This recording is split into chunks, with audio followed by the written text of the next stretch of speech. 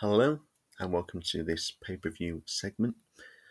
Got a very important subject in this segment, a story of state euthanasia, which has been covered up and called the COVID-19 first wave, and it involves a drug, an end-of-life drug called midazolam. So here's the first article. This is in the Daily Mail.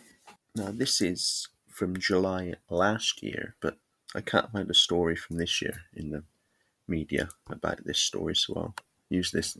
Did care homes use powerful sedatives to speed COVID deaths? Number of prescriptions for the drug midazolam, some people pronounce it midazolam, I pronounce it midazolam, doubled during height of the pandemic. The number of prescriptions for a powerful sedative that can kill the frail doubled at the height of the coronavirus pandemic, raising fears it was used to control elderly residents in stretched care homes or even to hasten their deaths. Official figures show out-of-hospital prescribing of the drug midazolam increased by more than 100% in April compared to previous months. An anti-euthanasia campaigner last night said he suspected that the spike was evidence that many people have been put on end-of-life protocols or pathways. Whistleblowers also claim to have witnessed misuse of sedatives, with staff told to give them to dementia patients to stop them wandering the corridors. The claims are unverified and were last night vigorously disputed by the Association for Palliative Medicine, which said that there were good reasons for the increase. Over the past 5 years, about 15,000 prescriptions for midazolam to be used outside of hospital have been written each month in England. In April, 38,582 prescriptions were made, more than twice the February figure. Retired neurologist Professor Patrick Pellicino, who was instrumental in raising concerns a decade ago that the Liverpool care pathway was bringing forward patients' deaths, believes the jump indicated something similar had happened. He said midazolam depresses respiration and it hastens death. It changes end-of-life care into euthanasia. It depresses respiration. So why would you give it to coronavirus patients then, which we're told is a respiratory illness? Professor Pellicino also claims that an official flowchart intended to help health workers decide if people sick with COVID-19 were suitable for intensive care wrongly consigned those deemed too frail to end-of-life care. That meant, he suggested, that some were not taken to hospital even though they could have been helped by doing so.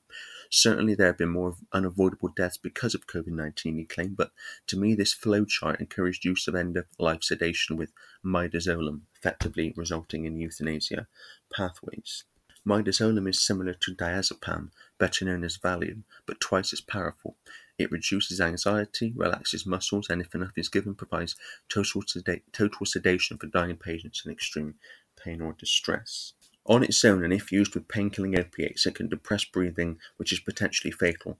Eileen Chubb of the charity Compassion and Care said a number of care home workers had told her sedatives were used too freely during the pandemic, adding that some staff were under the definite impression that very sick care home residents should not be sent to hospital. But Dr. Amy Proffitt of the Association for Palliative Medicine said, "I absolutely do not believe that there have been cases of euthanasia in care homes related to COVID-19. She said a rise in the use of midazolam was to be expected because the drug would have been an obvious choice to give to those with problems breathing, a symptom of coronavirus. I can understand why people are raising concerns, but when prescribed and used appropriately, midazolam will not hasten or prolong someone's death. It will just give comfort," she added. Well, this drug has been used at way above the recommended amount and the amount that it should be. There's something called titration, which is giving someone a certain dose of a drug and seeing if it has an effect. If it has no effect, then you increase the dose, and if it has no effect, you increase, and so on. And the amount used from the word go has been far more than it should have been in terms of this drug midazolam with care home residents. They've not been doing titration at all. These are the same care home residents that since 2020, when this started in 2020, have been assigned DNR forms, DNR notices, do not resuscitate orders. And this drug midazolam has been used in combination with morphine, which can cause further problems. And Matt Hancock ordered 2 years worth back in the spring of 2020, midazolam. I mean, we're talking unprecedented amounts of this drug being used and ordered, and this was called the COVID first wave. And there's another article I want to feature here. This is by Jackie Devoy. who has a relative in a care home. So she knows firsthand, as someone who has an experience of having a relative in a care home, and she is a mainstream journalist. She writes for The Telegraph. She's a freelance journalist, but she writes for the mainstream. She writes for one or two other newspapers as well, it would seem. So this is what she wrote. Now, she's done a lot of research into this. She wrote this on an alternative website. She's gone to the media, by the way, and none of them will touch this. This is what she wrote. Midazolam, the scandal that cannot be ignored.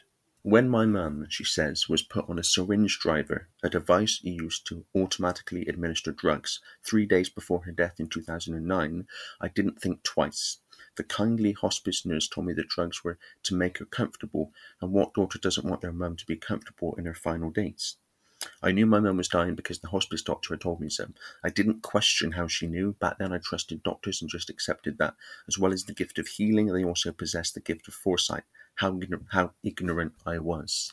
And I tell you, when the truth about this COVID hoax comes out, including the fact that there's no virus, as I've detailed in these pay-per-view episodes since the spring of 2020, and I detail in a very comprehensive way in a new book I'm getting ever closer to finishing now. I've been writing it since, I think it was about November, December last year. And it's a book which is all about questioning. And I think there's going to be a lot of people who are into alternative information who would be surprised by some of the stuff that's in it in terms of questioning. And it looks at the COVID hoax, it looks at virus theory, it looks at so many things that people take for granted and turns them on their head, right down to the nature of reality itself, by the way. There's some information on that subject in the book, which I think would surprise some people. Anyway, and I name a lot of the names involved in this COVID hoax in this book. Some of the names I think a lot of people may not have heard of before. And I do talk about this midazolam, or I will. I've not written that part yet, but I'm going to cover that in there as well.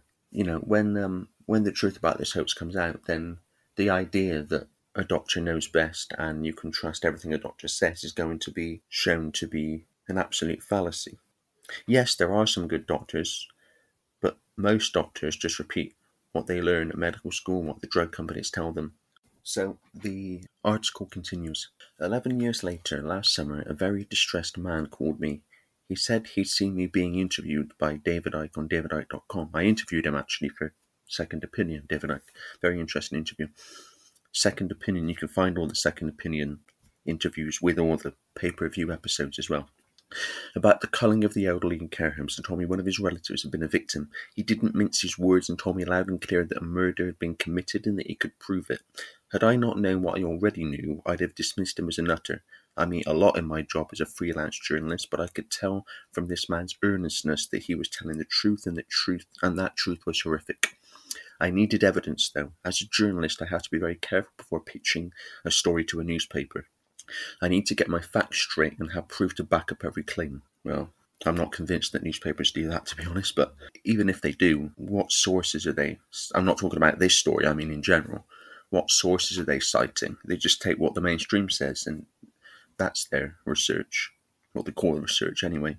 Take what the mainstream says and repeat it. And even then, even if what they say the mainstream says is actually what happened on any particular subject, what the mainstream misses is context, which is why it happened, or why it's happening, and the connections into other people, organisations, situations, etc. But anyway, the article continues. Personal anecdotes are all well and good, this article says, as well as being an essential part of any investigation or report, but cannot be taken at face value.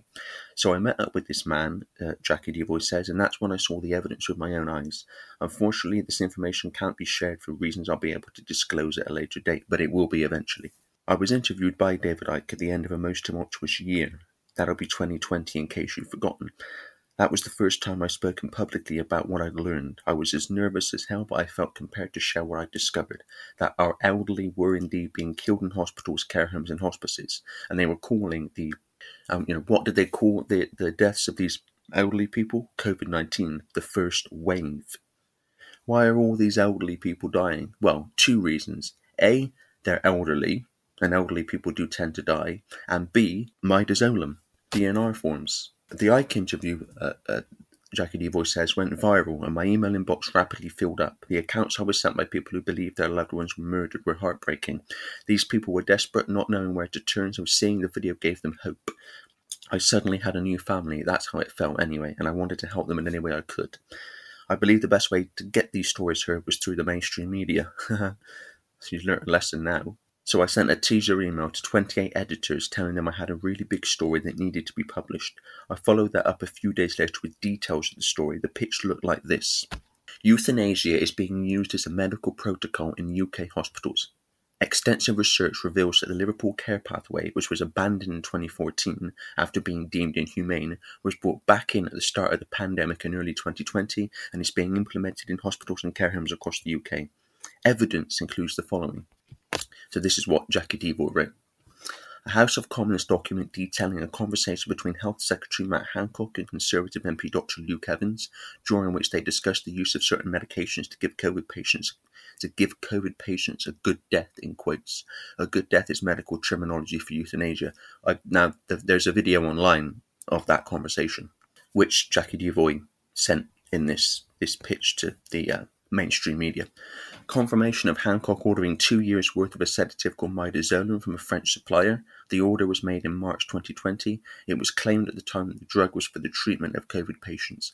Midazolam suppresses the respiratory system. COVID is a respiratory disease. Midazolam is used as an execution drug in the US. Quotes from doctors, pathologists, and pharmacists confirming what midazolam is and how it should and should not be used. Paperwork and links showing the LCP, Liverpool Care Pathway, protocol was reintroduced in early 2020. This time around, it was not called the Liverpool Care Pathway, but the protocol was identical. The use of a cocktail of drugs, usually midazolam and morphine, along with the withdrawal of food and water, leading to the untimely death of the patient. Documents showing the dosage of midazolam given to COVID patients and showing how breathlessness in patients is to be managed using midazolam. Information from anonymous insiders, including lawyers, doctors, care workers, and nurses who have seen this abominable practice happening firsthand. A video made by Manchester mayoral candidate Michael Elston outlining what he knows to be happening with regards to the killing and culling of the elderly using midazolam. 16 case studies who are willing to speak to the press about their loved ones' deaths being hastened in hospitals and care homes. Some cases are historic and occurred whilst the LCP was in place. Some have happened in the last 14 months. One is a near miss, when a woman who had nothing wrong with her was put on an end-of-life treatment only to be rescued by her grandson at the last minute, not by the care home staff. Many people believe it's okay for the sick and elderly to be given a pharmaceutical helping hand when they're in what's deemed to be the final stages of their lives. Few seem to realise that euthanasia in any form, voluntary or involuntary, is illegal in the UK. If a person is found to be involved in euthanasia, they risk a life sentence. Those found guilty and charged with assisted suicide can get 14 years in prison. The normalisation of euthanasia has been occurring for years.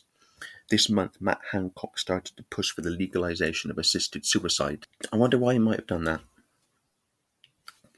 Answers on a postcard for why he might want to have done that, because I can't work it out.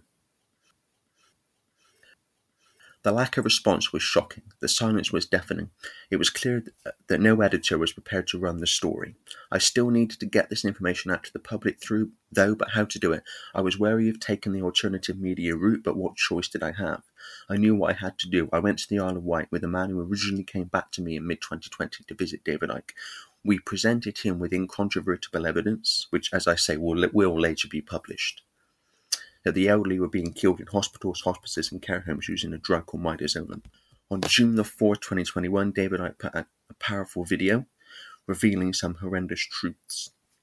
The emails went up, linked to that video in the description of this episode, along with the video of the conversation between Matt Hancock and Conservative MP Dr Luke Evans, which Jackie Devoy mentioned in that list I read out just now. The emails once again came flooding in. With every story I read, I had a jarring feeling in my brain. These stories were really resonating with me. Why? Then it struck me. My mum, 2009, in a hospice, something in her arm, a constant pumping of medications into her body.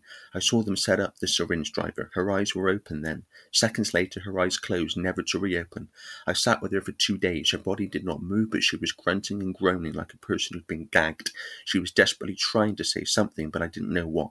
I noticed her lips were dry and dabbed them with water. I dropped tiny pieces of ice cream into her mouth. No one else brought her any food or water. I didn't think to ask why.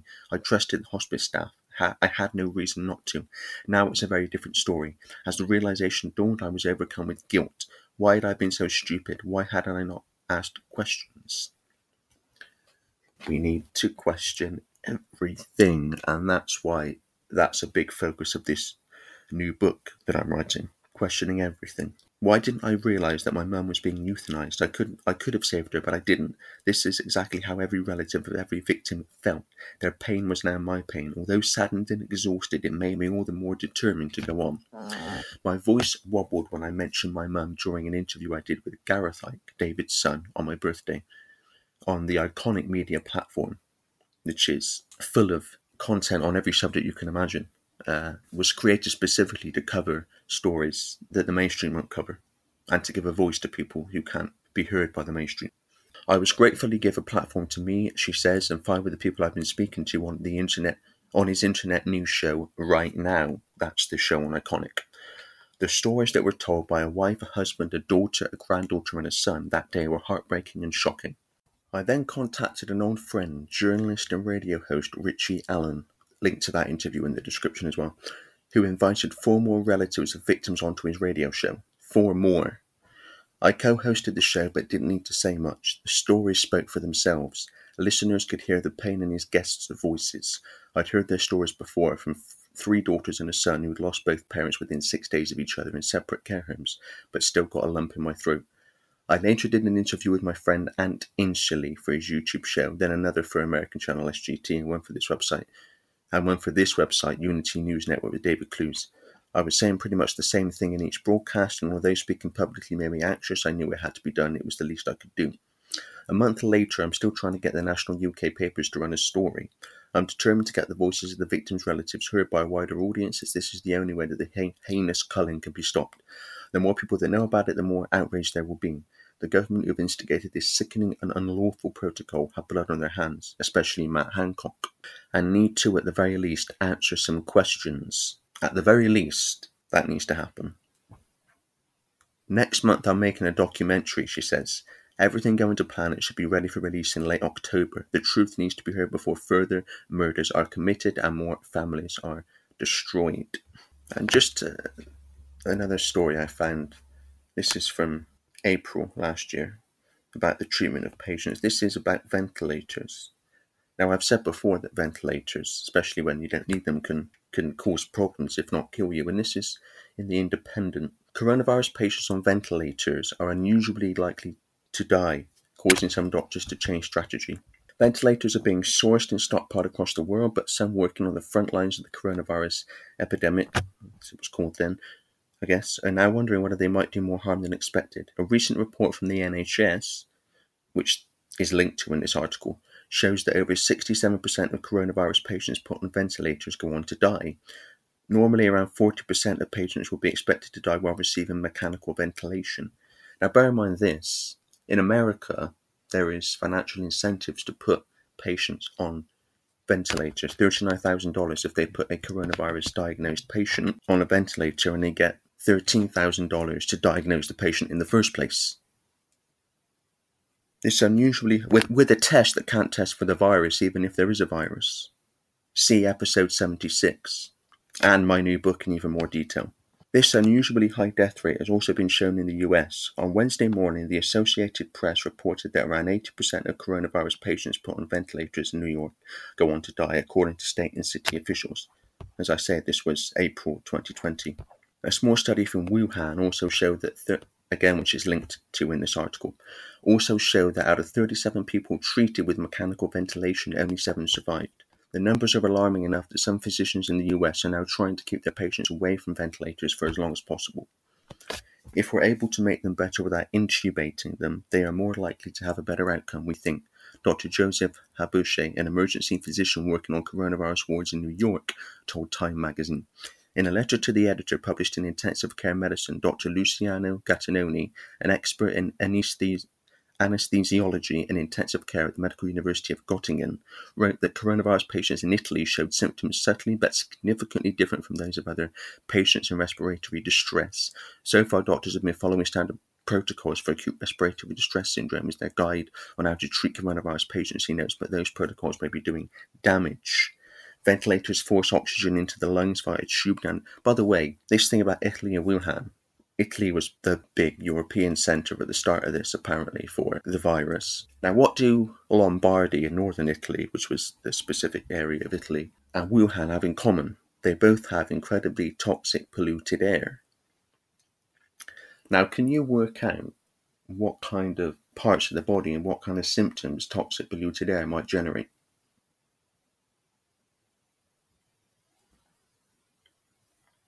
The article continues. Ventilators force oxygen into the lungs via a tube down the throat while a patient is heavily sedated. Pressure and volume of oxygen as well as oscillation can be varied according to need. It may be that standard high-pressure ventilation that works well in patients with ARDS, acute respiratory distress syndrome, is not well tolerated by people whose lungs have been damaged by coronavirus or by toxic polluted air. Forcing air into the lungs at such high pressures may cause further inflammation or irritate an immune system already in hyperdrive. We need to be patient, Gattinoni wrote, noting that aggressive high-pressure ventilation could lead to bad outcomes in coronavirus-caused pneumonia, where lung damage presents differently to how it might with other types of pneumonia. All we can do ventilating these patients is buy time with minimal additional damage, the lowest possible positive end expiratory pressure and gentle ventilation, Gattinoni added. The article continues. An emergency physician working on the front lines of the coronavirus pandemic in the NHS told The Independent, initially we assumed this illness was very similar to ARDS, so we have been using ventilator strategies, which are standard in ARDS, but in recent days there are lots of suggestions that similarities are not as strong as initially thought. To argue that using any ventilator at all is worse than using no ventilator, you need to know what would happen to the patient without a ventilator, the physician added. Nobody would get ethical approval to randomize people to ventilator or no ventilator in a trial, therefore we cannot prove what the difference would be. No, but you can incentivize hospitals to use them, which is what they did. But the expert consensus would be basically everybody who goes onto a ventilator does so because their lungs are doing so badly in oxygenation they are about to die. People would argue without proof that of all the people who need a ventilator, if you don't put them on one, mortality will be close to 100%. So from there you can't argue that 60 to 80% is worse. Current anecdotal evidence is that obesity is really important. We are seeing loads of obese people becoming extremely unwell, especially men aged 55 to 70. It's unclear exactly why that's happening. A retired NHS doctor who specialised in lung disease told The Independent that successful ventilation often depends on the skill of the operator of the ventilator, meaning that those who have never specialised in ventilation but have been called on to help in COVID-19 wards could be unwittingly harming coronavirus patients through their lack of expertise. The former specialist, who was one of many previously retired doctors who have been asked to return to the NHS due to excessive need, added that normal intensive care units also do not have the right calibre of pipe required to deliver as much oxygen as is currently needed for those suffering from COVID-19, and so ventilation may be less effective in those settings. Because of excessive need, he was called back, even though hospitals, certainly in the early part of 2020, almost certainly longer than that, were empty. Anyway, usually, such wards would have far fewer patients requiring ventilation. Additionally, coronavirus patients who receive mechanical ventilation stay ventilated for much longer than most other pneumonia patients. In the purpose-built hospitals like the Nightingale Hospital, they may have those wide-diameter pipes needed to deliver that amount of oxygen, but in other hospitals it's not usual. According to the BMJ, British Medical Journal, 2/3 of patients in the UK with coronavirus who require critical care receive mechanical ventilation within 24 hours over the mission. So, these hospital staff that people went out and clapped in the early mid part of 2020 as heroes. Well, when you look at the way patients have been treated, especially elderly patients, heroes is the last thing they are. Very much the opposite in some cases. So, in many cases, but in some cases in the sense that they know what they're doing. Some, the idea that hospital staff all care about the patients is ludicrous. There's a lot that don't care. And what we need to do is, when we're talking about any group of people in any sphere of society, is to stop thinking in groups. We need to look at people as individuals because any group has a spectrum of perspective and personality.